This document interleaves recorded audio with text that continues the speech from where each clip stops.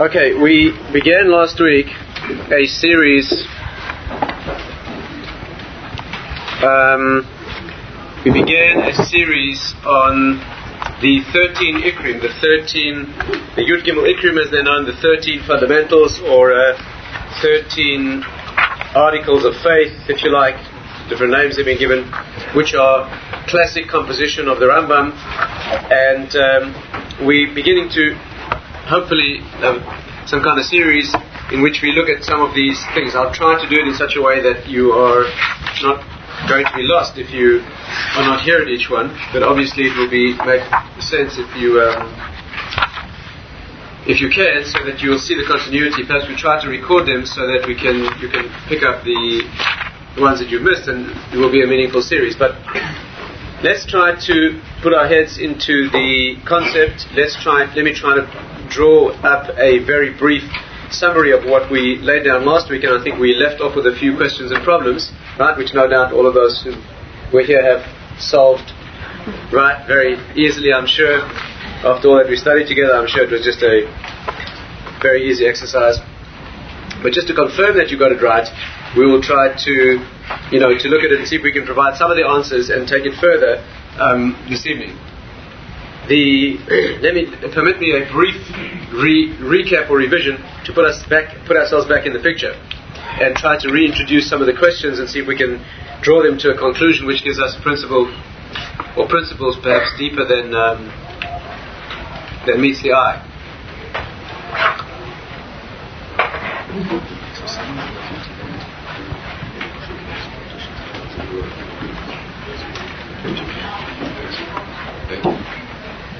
Okay, the 13 articles, without controversy each week, the whole thing, but these are 13 fundamental issues that are known as the 13 articles of faith.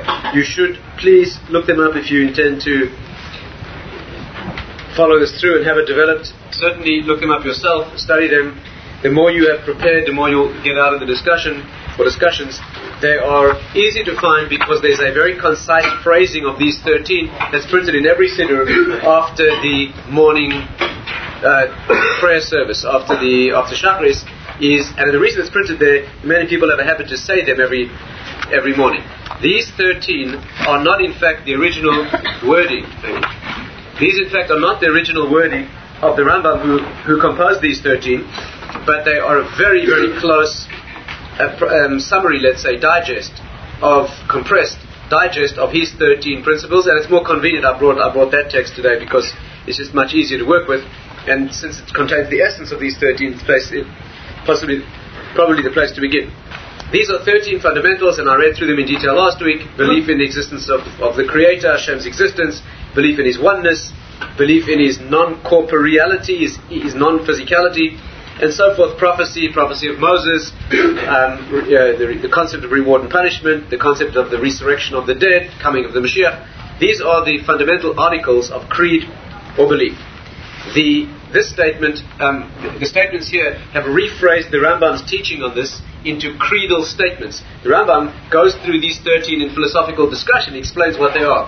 They've been rephrased here very succinctly as Ani ma'amin be'emunah shlema. They each begin like that: I believe with a perfect faith, etc. That Hashem exists, that He's one, that He has no body or no diagrammatic representation, etc.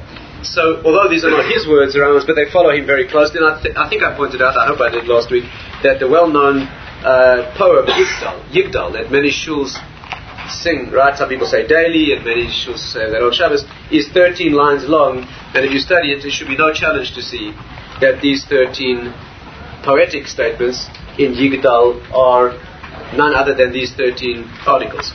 Now, the question that we asked last week, let's try and summarize it succinctly, is this. First of all, we pointed out a few facts. Let me try and lay them out for you. I hope that even those who were here will benefit from the summary. We said this. First of all, this list of 13 that the Rambam has composed here, Maimonides talking 800 years ago, this list here presents a number of challenges. One is the question of a source. Where's the source for this 13 list? There are no 13 things like this mentioned in the Torah. The Torah mentions 10 things, 10 commandments. That's easy to identify. But the Torah doesn't go through a list of 13 things, certainly not these. the Mishnah, seemingly, that repository of the oral law that we call the Mishnah, seemingly doesn't go through these 13 either, apparently. We'll see where it does, in fact. But on the face of it, doesn't. So where did the Rambam get these 13 from? That's the first question. The Rambam doesn't make up things, right? He's compiling the Torah sources, right? It's not his... And not only do we not suspect the Rambam of not making up his own material, certainly not fundamental material. If these are 13 things on which the whole Jewish faith or Jewish path or Jewish cause rests, then these are not things that you sort of, you make up because they sound like good ideas. These are rock bottom issues. They have to be expressed in the most basic of Jewish sources, right? Obviously. And therefore the question is, what is his source? The next question is, hopefully we'll answer all these questions, that the Bala Ikrim of Yosef Albor, great commentary subsequent to the Rambam, takes him to task on this list. He wrote a book on the subject, and he takes the Rambam, he argues, he raises many, many questions, okay? Apart from the question of sources, he says, what is the nature of this list? What are these 13 things? And he explains that these issues are to be understood as fundamentals. These are the foundations. The difference between a foundation and another part of the structure is obvious. If you pull a brick out of the wall, so then the house still stands. But if you put an element out of the foundation, then the whole house collapses. There's a big difference between a foundation and a peripheral detail. These are foundations, meaning that it's not possible to talk about Torah and about Judaism, and in fact about religion in general, without these things.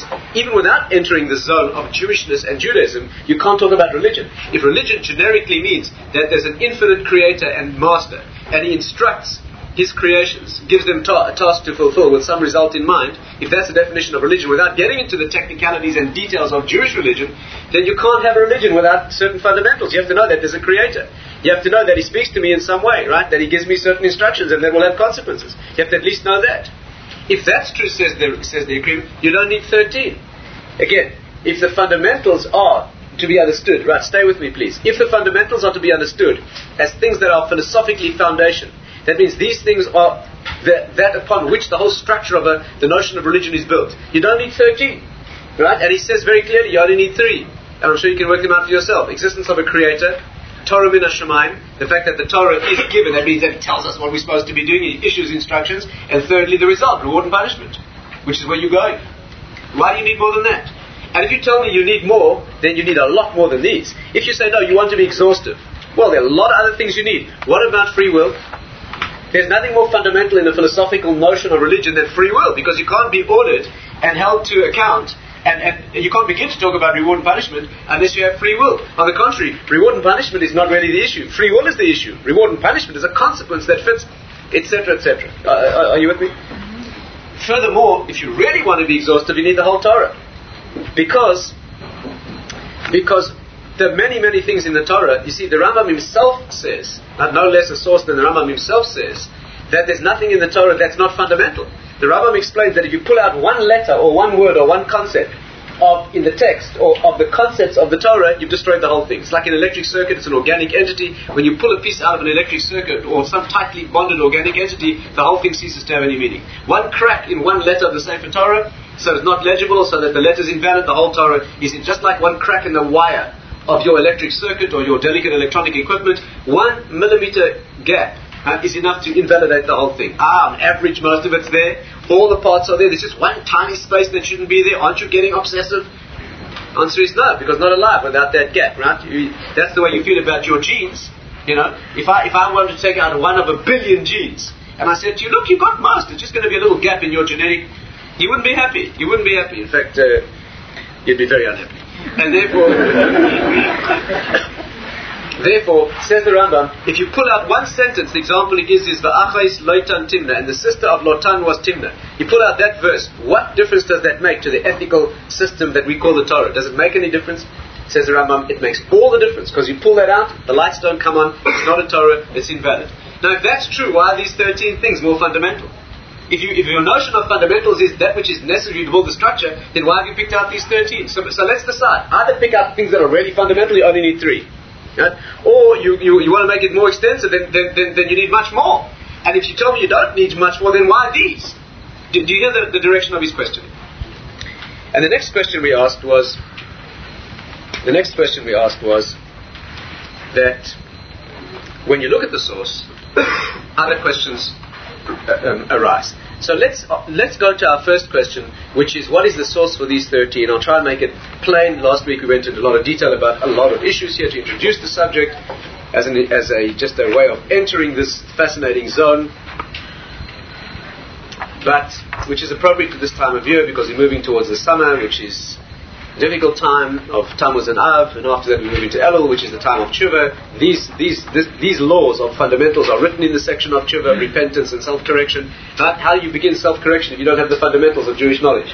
How do you begin to work towards the end point if you haven't started with the fundamentals, right? You start with a definition of direction, of destination before you... These are fundamentals, and obviously this is the place to begin. Let's deal first with the question of the Rambam's source. I tried to indicate it last week, we didn't spell it out in detail, but let's try to do that this week. The Mishnah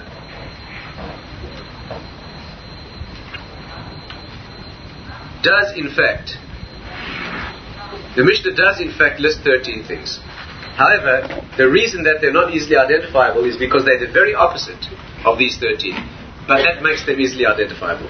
If you read through the Mishnah, the Rambam codifies, the Rambam collects and edits the subject matter in the Mishnah throughout the thousands of Mishnahs that relate to this subject, and it turns out that he phrases a list of these issues in his halachic compendium in the laws of Tshuva, which turns out to be exactly the converse of these 13 things. In other words, these 13 statements of faith, I believe with perfect faith that Hashem exists, right? In other words, the principle of belief, the principle of God's existence, of Hashem's existence, and one's attachment, one's knowledge of that idea. The Rambam phrases in his halachic work exactly in the negative. If you don't believe it, he says, quoting the Mishnah, you have no share in the world to come. Right? And the Rambam here compiles a list of those things, those problems within Torah, that if you transgress them, you have no share in the spiritual world, right? No share in the world to come. That's a very, very serious spiritual. That means spiritual excision. It means many other things as well in practical terms, but in spiritual terms, it means a spiritual death. No connection to a transcendent and eternal dimension. Is the consequence of certain sins or certain transgressions in the Torah. And the Rambam collates and edits that list of things. Last week I read through the whole list, I'm not going to do that again now. But, if you go through that list carefully, which details those things that a Jew can do, in some cases that a human can do, but that a Jew certainly can do, that cut him or her off from a transcendent existence, that leave you only as a biological, statistical reality in the finite and physical world, then you will notice that the first 13 of that list correspond exactly to our 13. The list, I didn't explain this clearly last week, but the list contains more than 13 things. The first 13 are elements of belief, what we call fundamentals of Jewish and spiritual knowledge. Belief is not really the right word, but for want of a better word now, let's call it belief. It actually is much more than belief. It's actually it should be knowledge. But those ideas, those elements of knowledge, or if you wish, belief, those are the first 13 things in the list that are things. Then he goes on to other things which are not necessarily beliefs. They're ways of conduct, misleading a community, or flagrantly breaking certain items of Jewish law in public, right, in a high-handed fashion, or wielding power over a Jewish community, or murder, for example, right? Murder is not a mistaken belief. I mean, it may be that too, but it's a practical thing. People who speak Lashon Hara, right, habitually, undoing a circumcision, somebody who tries to be uncircumcised, right, instead of... So these are practical things. But the first 13 are elements of knowledge or belief. And they're exactly the converse of these. And let me just establish that, because we'll need it for the next step of the discussion. The Rambam says like this: these are the categories of people who are cut off from the next world, right? No share in the next world, but they are cut off and lost and destroyed. Again, I point out that Kabbalistically no one's ever lost and destroyed, but certain parts of the soul can be. We have to go into more detail later. But until further notice, don't do these. And here they are: minim, which you will, for want of a better word, translate as atheists. Aprikosin, I have no idea how you translate that. It's going to turn out to be deniers of the reality of Torah. We'll see exactly how that works. Those who deny the Torah specifically, those who deny the resurrection of the dead and the coming of the Mashiach, right? Those are the categories. And then he goes into a number of others, which we tried to explore briefly last week. Let's look at these in detail. So the Rambam, in the next verse, in the next paragraph, splits up these into their subcomponents. Now look at the list. First of all, what I called minim, which again we'll use the word atheist, not an accurate word, but that category, something to do with that category. The Rambam says there are 5 categories here contained herein, and here they are. First one, ha'omer she'ein sham Eloka, that there's no God, ve'ein lo elam manik, and no master of the world. Right? Such a person who holds that there's no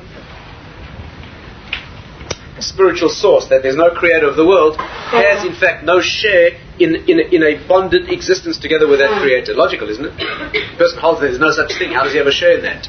But we'll see the logic of all of these as we go through. You should try to identify it. That's what he says. Listen to the positive statement. I believe with a perfect faith that Hashem exists, that God exists, and He's the master of the world. Existence and master, exactly the same 2 sub-elements that he mentioned here.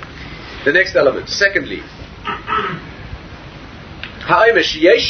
somebody says there is a God, but he is 2 or more. Denies the ultimate, absolute, complete oneness of Hashem. Number 2, I believe with a perfect faith that Hashem, who is blessed, he is single and there's no singleness like his. Obvious converse. Number 3, somebody who says that there is a God and he's one, but he has a body. He has a physical reality, or even a diagrammatic, that means even an abstract picture, not physical body, but he has some Kabbalistic representation. Right? Jews not allowed to believe that. 3, I believe with a perfect faith, he has no body, and no inhabitor of a body can grasp him, and he has no image or abstract representation. It's exactly the same. Can you see this? Did I convince you? Doubtful. Well, let's keep going. 4, somebody who says that Hashem exists and He's one and He has no body, but He's not the first cause. The language is she'eino levado arishon, but sur lakol. That He's not the first in existence. And sur in Hebrew means, it's very hard to translate. Literally, it means a rock of all things. But in Hebrew, that's a bad translation, because sur, although it technically translates as a rock, it really means, as it were, the rock of formation. You know, the word sur in Hebrew, anyone who knows Little Hebrew knows that the word sur is the root of the word formed image, siyur, and sayar means that one who forms. A rock doesn't only mean, you see, we have the rock of our salvation, rock of ages, so like you picture a boulder, a rock. It's much more than that. It's the rock of, it means the center of existence fanning out into its expansion in reality, which is where things are formed. Sur in the sense of sayar, right? Yotzer, the one who forms, right? As a technical, you have to know what is the difference between creation and formation. If we get time, we'll try and go into that. But nevertheless, he is the tzur lakol. He is in English you'd say the foundry, or in the Kabbalistic literature the word that's used is machzav. Machzav means the best English word is a quarry, from where the rock is hewn. Not the rock, but the quarry from where they hew the rock, right? Where it's produced, carved out of the mountain, right? Because the world is a carved out expression of His own essence. It isn't something different. That's what it is. What does it say in the 4th one of the principles? I believe with perfect faith. First, what do we say? He's the first and first cause. That Hashem, whose name is blessed, the Creator, Hu Rishon V'Hu Achron. He's first and last. Huh? First cause. Why does it say and last? This is mysterious. This needs further explanation. Why does he add here and last? And anyway, what does last mean? Surely that contradicts being beyond time. First doesn't contradict being beyond time. First means He is the origin of time. So in that sense He's first. Of course He goes back before time, and therefore He's timeless and you can't say anything about it. But He certainly is the point of origin. But what do you mean last? And why did it get added in? There are a lot of mysteries here. But I hope that doesn't leave you with any doubt that it is a parallel of the list. Okay, that's food for thought. We'll have to get into that. 5. Somebody who worships a star or a zodiac or any other intermediary, right? Anything else. To be a melitz, hard to translate, a spokesman or intermediary intercessor, somebody between me and Hashem, right? That is the fifth one. What's the fifth of the principles? Ani ma'amin b'emunah shlema. I believe with a perfect faith that Hashem, who levado ra'ui litpalel, He's the only one to whom it is fitting to pray or serve, and it's not fitting to deal with any other, with anything else, right? No intermediary of any kind, etc., etc., etc. The two are exactly parallel. The one is a positive statement of articles of faith, but its source is the sins that are transgressions of fundamental spiritual elements, right? The punishment for which is unlike many other areas in the Torah, many other areas, spiritual non-existence. Okay?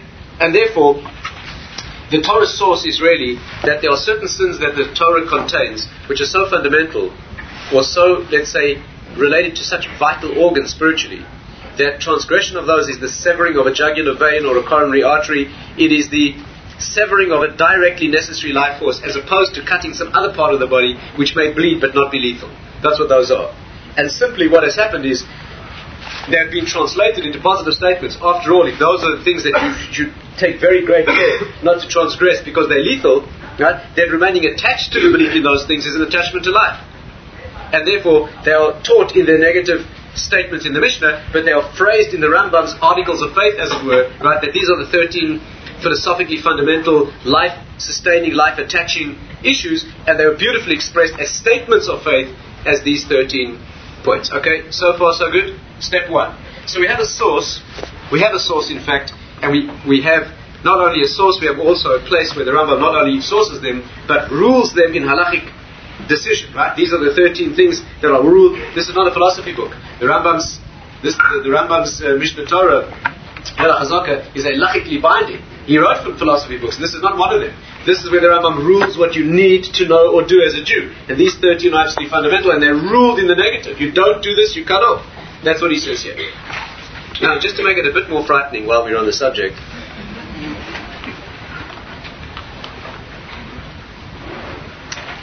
is one question I must not omit here, which sounds very difficult, but just to mention it. Do you need to deliberately break these things, or is accidentally breaking them enough? That means you have to deny these things, right? Somebody who says that there's no God and no master of the world. Do you have to say that categorically, willfully and negatively, or is it bad enough you were brought up thinking that? There's a very serious element to this question, which is not easy to hear, but that there's a certain extent to which these things do not depend on willful transgression. There are many areas in the Torah where to be culpable or liable, you must transgress knowingly and deliberately, in some cases even after recognizing and acknowledging a warning of witnesses who are present. Where the witnesses have to tell you, if you do that, this is the punishment, and you say you know, and otherwise you're not, right? You don't have the same degree of culpability. Here, many of our commentaries point out that in a certain very deep way, whether a person is deliberately breaking these things or completely beyond his control, or having ever thought about it, if he's missing his connection to the spiritual world, he's missing his connection. Again, a person who doesn't believe in God, right, doesn't believe that there is anything higher. Why? Because that's what his parents told him, or they never told him any different. So, is that person willfully transgressing or trying to disconnect himself? No. But does he have an attachment to the source of life? He doesn't. You know, if you slip and cut your coronary artery, I mean, you'd have to slip pretty badly. But if you slipped and cut your jugular vein, and then you said, well, I'm not worried about the bleeding because it's just completely accidental and I'm going to be fine, you know, that is problematic. These are elements of intrinsic attachment to the spiritual world. Okay. Now there's an issue of blame and liability, so that has to be discussed. But these are fundamental to understand, that these fundamentals are those very attachments to life itself. Now, let's take the next step. Let's try and deal with the questions that we raised and we did not answer last week. First of them being, are we doing okay so far? The question we asked is, why are these fundamental? What's the meaning of these? In other words, when the Ikrim reads this list in the Rambam, right, and he sees that the Rambam is phrasing these things, that they were singled out, they were extracted from the Mishnah, and they were phrased as positive articles of faith, things that you need to believe. How does he approach them? What's the concept? His concept is very clearly that these are fundamentals. The Torah gives them this importance because they're philosophically fundamental. Without these, you can't build a religion, right? Let alone Torah.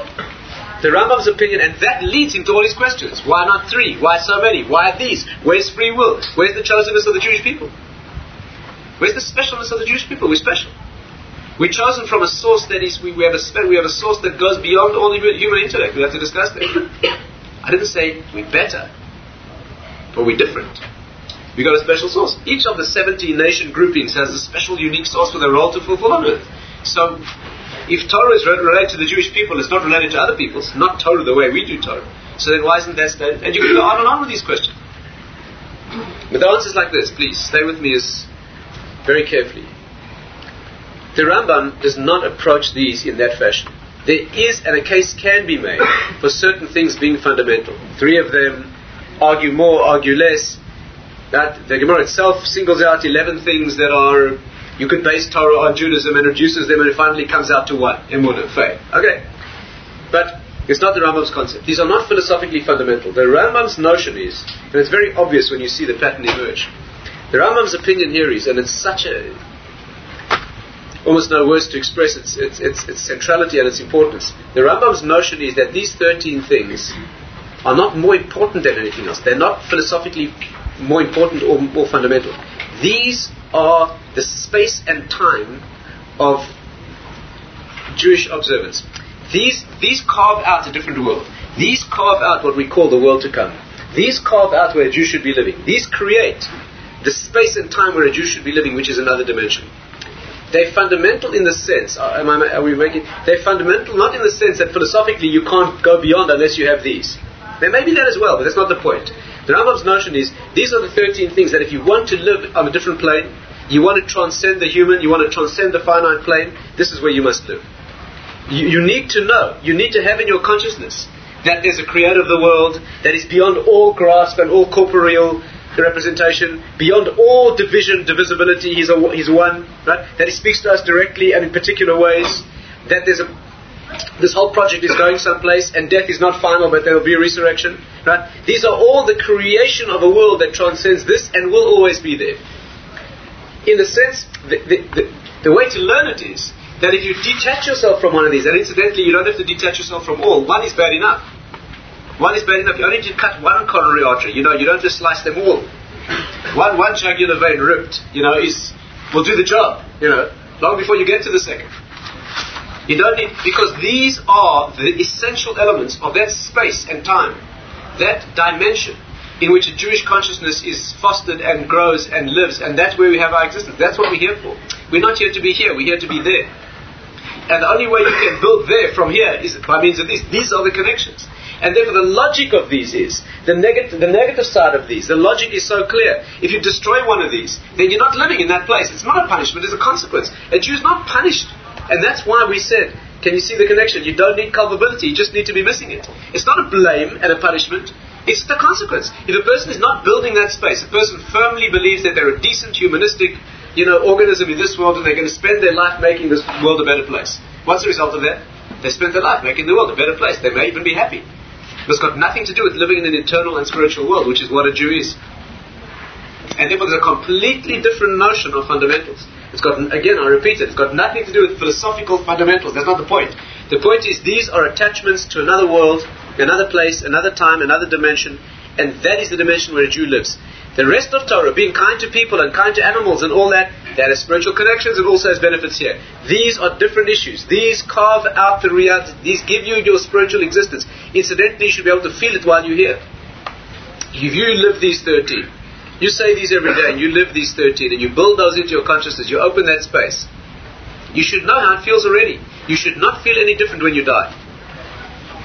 You should be objective enough about yourself. You should know thoroughly how attached you are to your body and how much you could step out of it. How happy would you be to step out of it?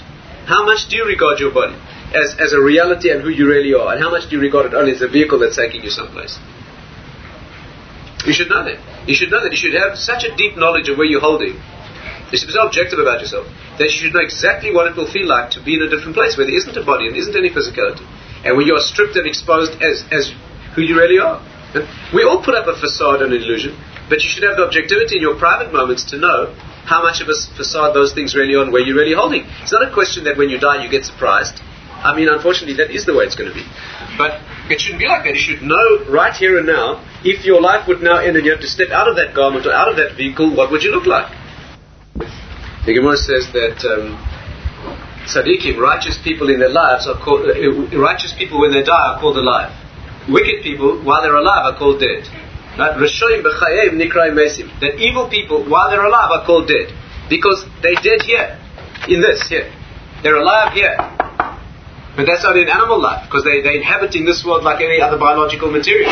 But living in the world that is real life, that never has an end, that life, which is real life, so in that world they don't exist. And therefore they're called dead in a very real sense, and not metaphorical or poetic. When you talk about life which is meaningful life, not only the temporary existence that generates that, I'm not saying this isn't meaningful or important, but when you talk about real life, the ultimate life where Jews should be living, so a person like that who's defined himself out of this dimension is not living there, therefore he's called dead. And people of spiritual greatness know where they tell the story about the great Hasidic personality, Mendel his name was, he lived in Sfas some time ago. The story is that he was sitting and learning in his house one day, when his wife came back from the village, and she said, Reb Mendel, they say the Mashiach's arrived. She told her husband, somebody was blowing a shofar in the town, and spreading the word that the Mashiach had arrived. Jews always waiting, right? And there are fits and starts of people who think it's happened. It happens occasionally. And somebody had done this, so she came over and she said to her husband, they say the Mashiach's arrived. So he got up from his books, he walked to the window, he put his head out, and then he came back and he said, no, it's a mistake, you can forget about it, nothing has changed. Nothing has changed. He could feel that nothing had changed. The Hasidim asked a question, why did he have to put his head out of the window? And the answer is because him, in his own inner environment, there was no change and there would not be. In his own private environment, he had built it to the level where when that change takes place, there won't be any change to be felt because they're already living in that zone. He had to put his head into the external world, which he hadn't been managed to change yet. And that takes more than 1 minute's effort. No? But in his own private sphere, he's already living in that zone. And therefore, and the Kabbalists say such a person dies by taking off an old garment, that's all. They step out of their body like a person discarding a cloak that is no longer needed. Or stepping out of a vehicle that has reached its destination. Who would remain in the vehicle? Who would get the destination and remain in the vehicle? There has to be something wrong with you. Only a person who thinks that the vehicle is the destination. So a person who thinks that this is where they're living, and they start exerting effort to make this place a permanent home, they spend hours in the gymnasium every day trying to build muscle. Why? Because they think that that's where they really live. But it's just going to be more and more painful to step out of. How much attention should you pay to a vehicle? Enough to keep it in perfect working order to get you to the destination. Why on earth would you pay more attention to the vehicle than it needs to get you where it's taking you? Only a mistaken consciousness would do that. A person who thinks that the vehicle is where he's actually living. So a person who thinks that they're actually living in their body in the long term is going to start investing in their body in the long term. Then it's very difficult to have to step out. The paradox, of course, which is another subject not for tonight, is that the body itself is more enjoyed when you know it's only a vehicle taking you to someplace. When you think it's a real permanent thing, then as it starts to change and wear out and grind down, so then it becomes very difficult. This is the concept of the Let's ask the next question, see if we can begin to approach that as well. So far, so good? Concept clear? Let's ask the next question. The challenge we left with ourselves with last week was this. I was not accurate in saying that the 13 items here are parallel to the 13 items here. And the reason is there's one discrepancy.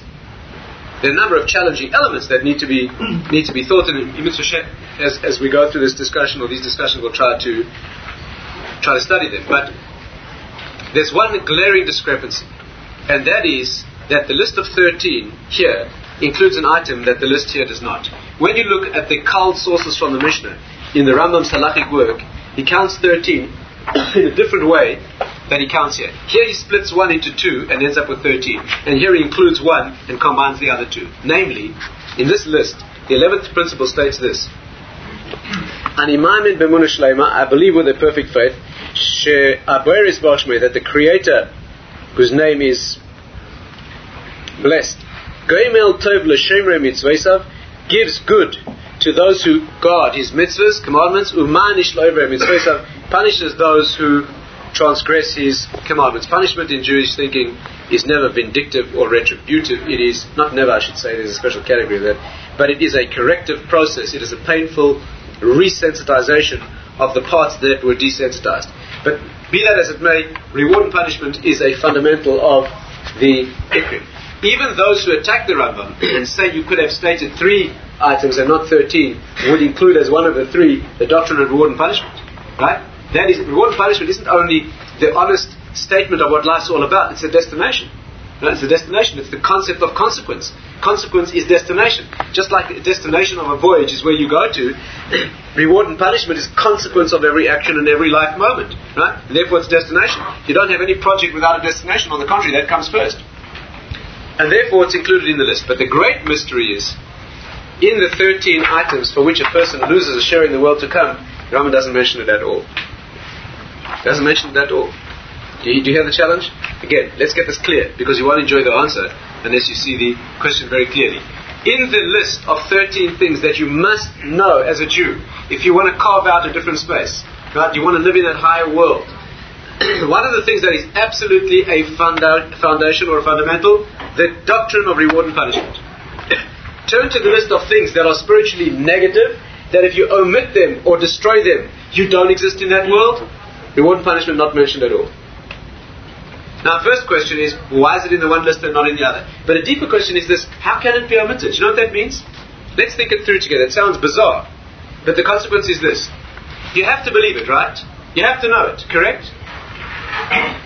You must know it. It's in the list. I believe with a perfect faith that he rewards and punishes. Here it is. These are the 13 items that you know. The Rambam in his more detailed analysis, not these statements, goes into great detail. Reward and punishment.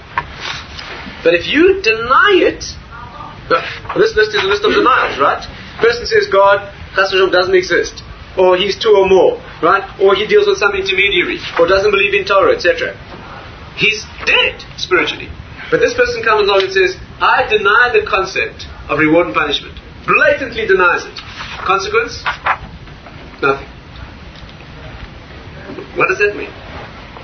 Do you hear the problem? It's a very sharp, you can't miss this problem. The list is so parallel that when one of them suddenly disappears and another one suddenly splits into 2, right, to get 13, incidentally, why did it have to be 13? Why didn't you just have 12? Why is he so anxious to have 13? Now let's touch on this. I can see you want to answer the first question first, right? That's a sign of wisdom. So let's answer the first question first while you figure out an answer to that question, right? And by the time we've done this, you will have worked that out. I won't even have to say, right? How's your multitasking? Like this. That's a very challenging question and it needs thought, but the answer is very, very beautiful. And it's along these lines. Again, there's much more to say about it, but let's just point out the direction. It's an exquisite idea. The Rambam himself, in this same work, later, in not only the same work, in the same section, in a later chapter, talks about reward and punishment. And he has 2 whole sections devoted in very, very great detail to the concept of reward. Some of it you'll recall we studied together when we looked at the concept of why the Torah does not mention reward and punishment. Many of you possibly were here a few months ago, or a year ago. We went into the discussion of why the Torah does not appear to mention a transcendent or infinite reward. Doesn't mention the world to come. The text, scriptural text, never mentions that. Under that discussion, the Rambam says this, and it's a very famous piece. It says like this.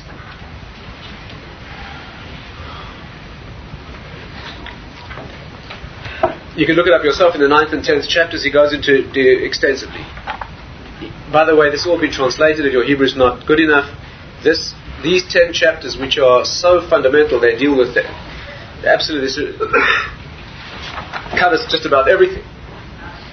Been translated as one volume, and we have it here, which is called The Laws of Repentance, with excellent translation and basic notes. So you can look it up. In the 9th and 10th chapter, the Rambam says that a person should not serve for the reward.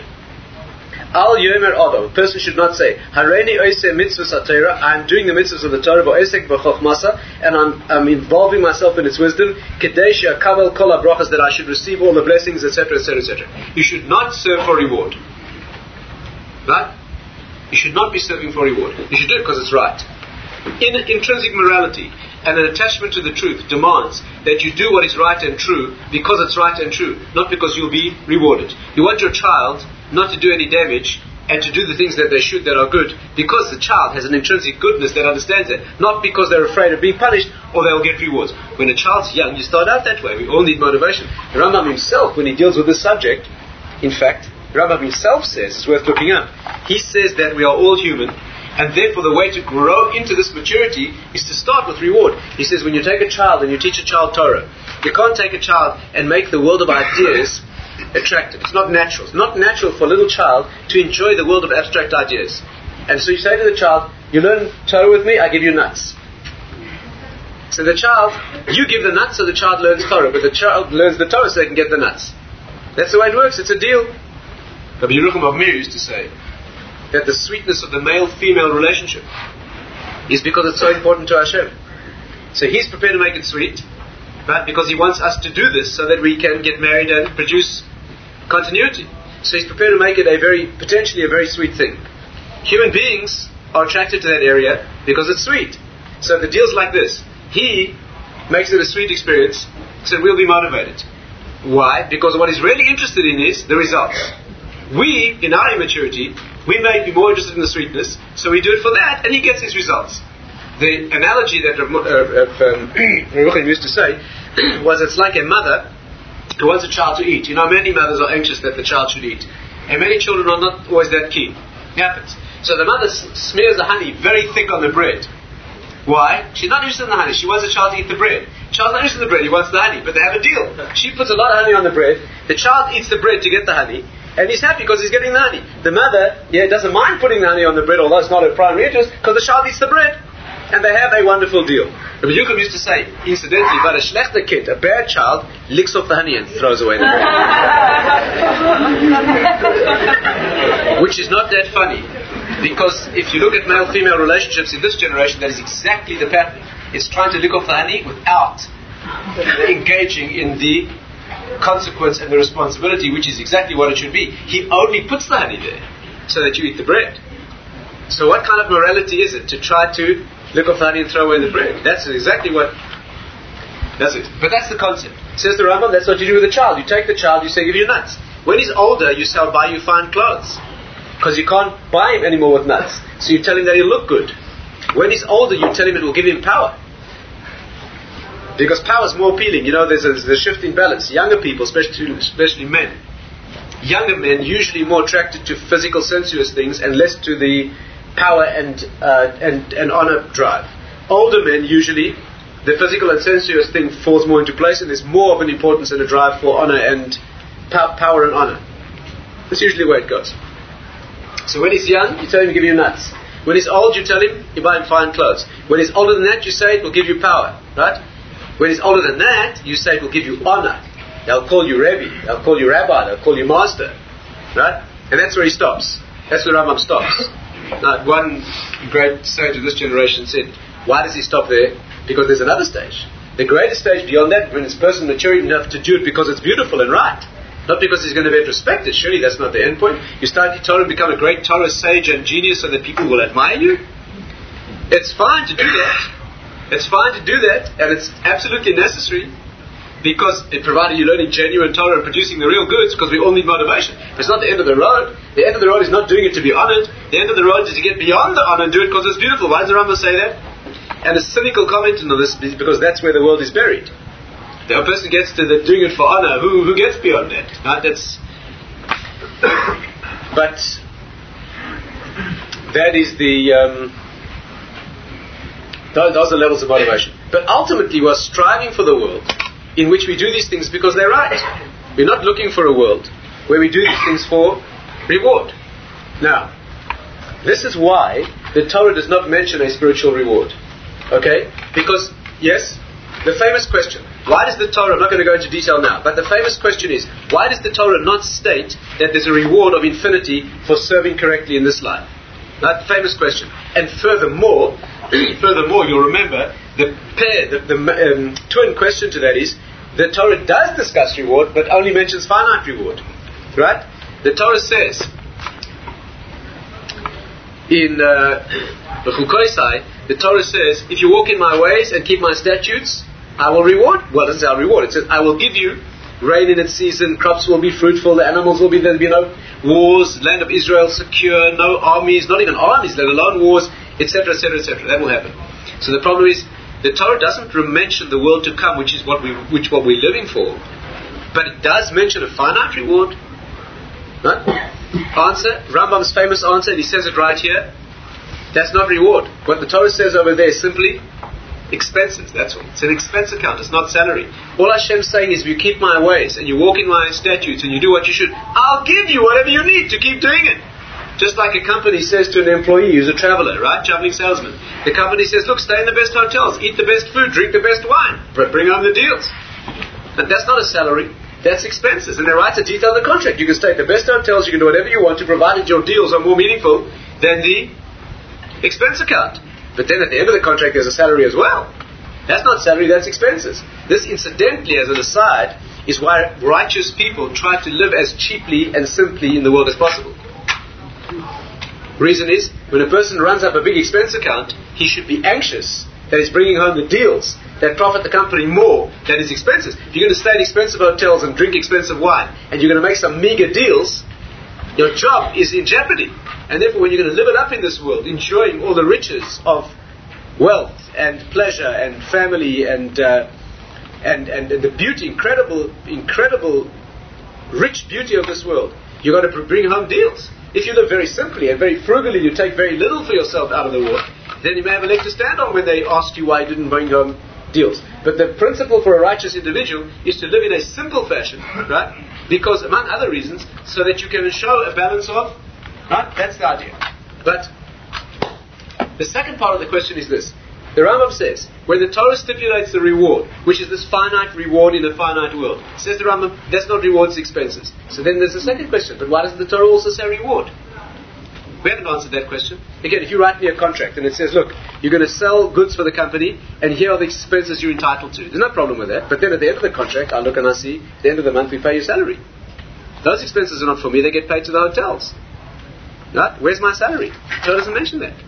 Says the Rambam, the following thing. If the Torah mentioned reward, you would be tempted to serve for the reward. And that wouldn't be love. And therefore the Torah richly hints at the reward between the lines, and the oral law is full of it. But to write it in the contract would change your love of Hashem and serving Him out of a love relationship, like a marital relationship, change that into a mercenary commercial relationship. In fact, the deeper commentaries say, much more sharply, and I can't go into detail now, I just pointed out, the deeper sources say that if the Torah mentioned a reward, you'd be obliged to serve for the reward. Because the Torah only mentions that which is obligatory. There's nothing in the Torah that's just sort of information. Right? Every word of Torah is considered to be it's sometimes challenging to see how it is an obligation. But your obligation is to learn every word of Torah as if it's telling you something you're obliged in. Torah is not a list of rights. Torah is a list of obligations. Not like the constitutions and bills of rights and of the nations. Our Torah doesn't give rights or information. Our Torah gives obligations. So if the Torah stipulated reward, technically, although it sounds bizarre, you'd be obliged to serve for the reward, because you'd have to. The Torah does not want you to serve for the reward. It wants you to serve because you love Hashem. Does it mind that you know that there's a reward? Of course not. He wants you to know. When a father says to his child, look, do me a favor, do this for me, and do me what I ask you, and I'm telling you it will be very, very good for you. Don't ask me to spell it out. You know how much I love you. You know I want to give you more than... Whatever you do, trust me, it's going to be very good. Right? That's what the father says to the child. The child acts out of love for the father. But if the father says to the child, look, if you do this for me, I'll give you the following, right? This because of this. So then he's changing it in a marriage. The two people love each other in a friendship, or in a marriage, for example. So then, are you kind and giving to the partner or one's spouse because it's good for you? What will that change the relationship into a very, very commercial, a mercenary relationship? Is there any problem knowing that if you're wonderful and loving and giving to one's partner or spouse, it is good for you? There's no harm in knowing that. And there's no harm that the other party knows that that's true as well. On the contrary, if they really love you, they'll be happy about that. There's no problem. But it's very, very different if you do it because it's good for you. Do you understand? If I treat you well, right, because I love you, And when I treat you well because I love you, it's very sweet for me. I enjoy the way you respond. And I enjoy the giving itself. Is there any problem with that? Of course not. Do you mind? Of course you don't. No? And I don't mind that you know, and you don't mind that I know, and etc., etc. But if you became aware that I was being sweet to you and loving only because it was good for me, that's not called love. And therefore, the Torah allows it to be known that it is sweet and good.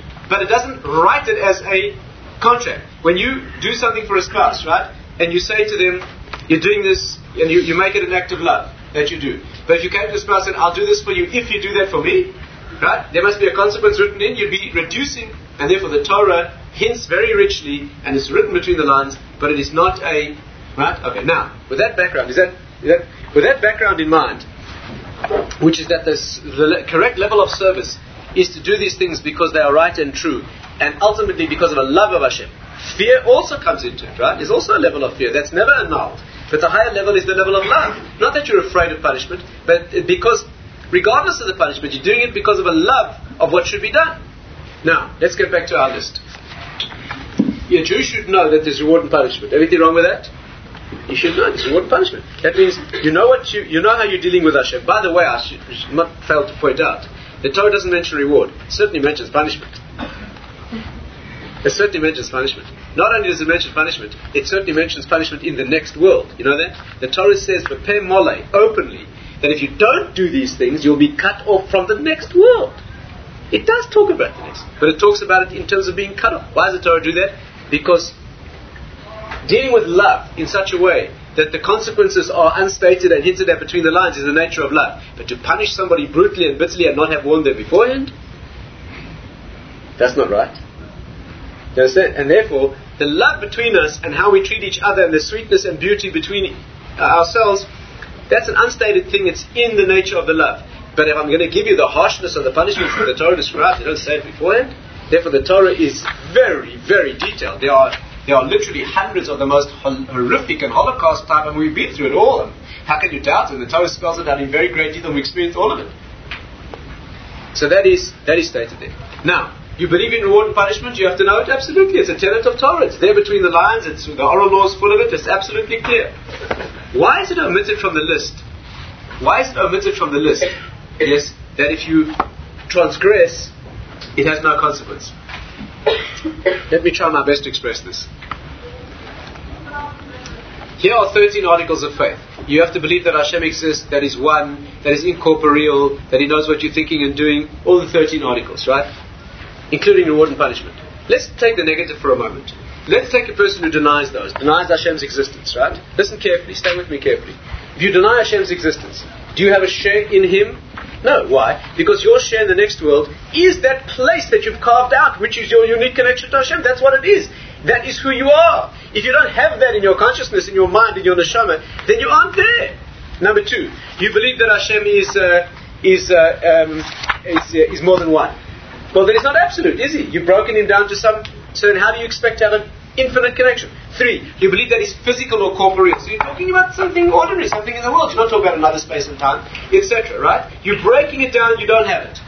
All of it. You don't believe that the Torah is true. That the Torah was given and tells us the truth about what we have to do. Well, how do you enter that world? The Torah is the channel of connection. How you build that world? You don't have it. You've denied prophecy. You deny the resurrection. You think you're going to die and stay dead. So you're going to die and stay dead. You want to get up again? You want to be resurrected? To build that into your consciousness. How's your neshama going to schlep your body out of the grave if your neshama is dead? Etc. Right? So you need those things to construct them. Imagine a person who knows all those things. And remember that if you miss one, you're not there. Imagine an individual who knows all those things.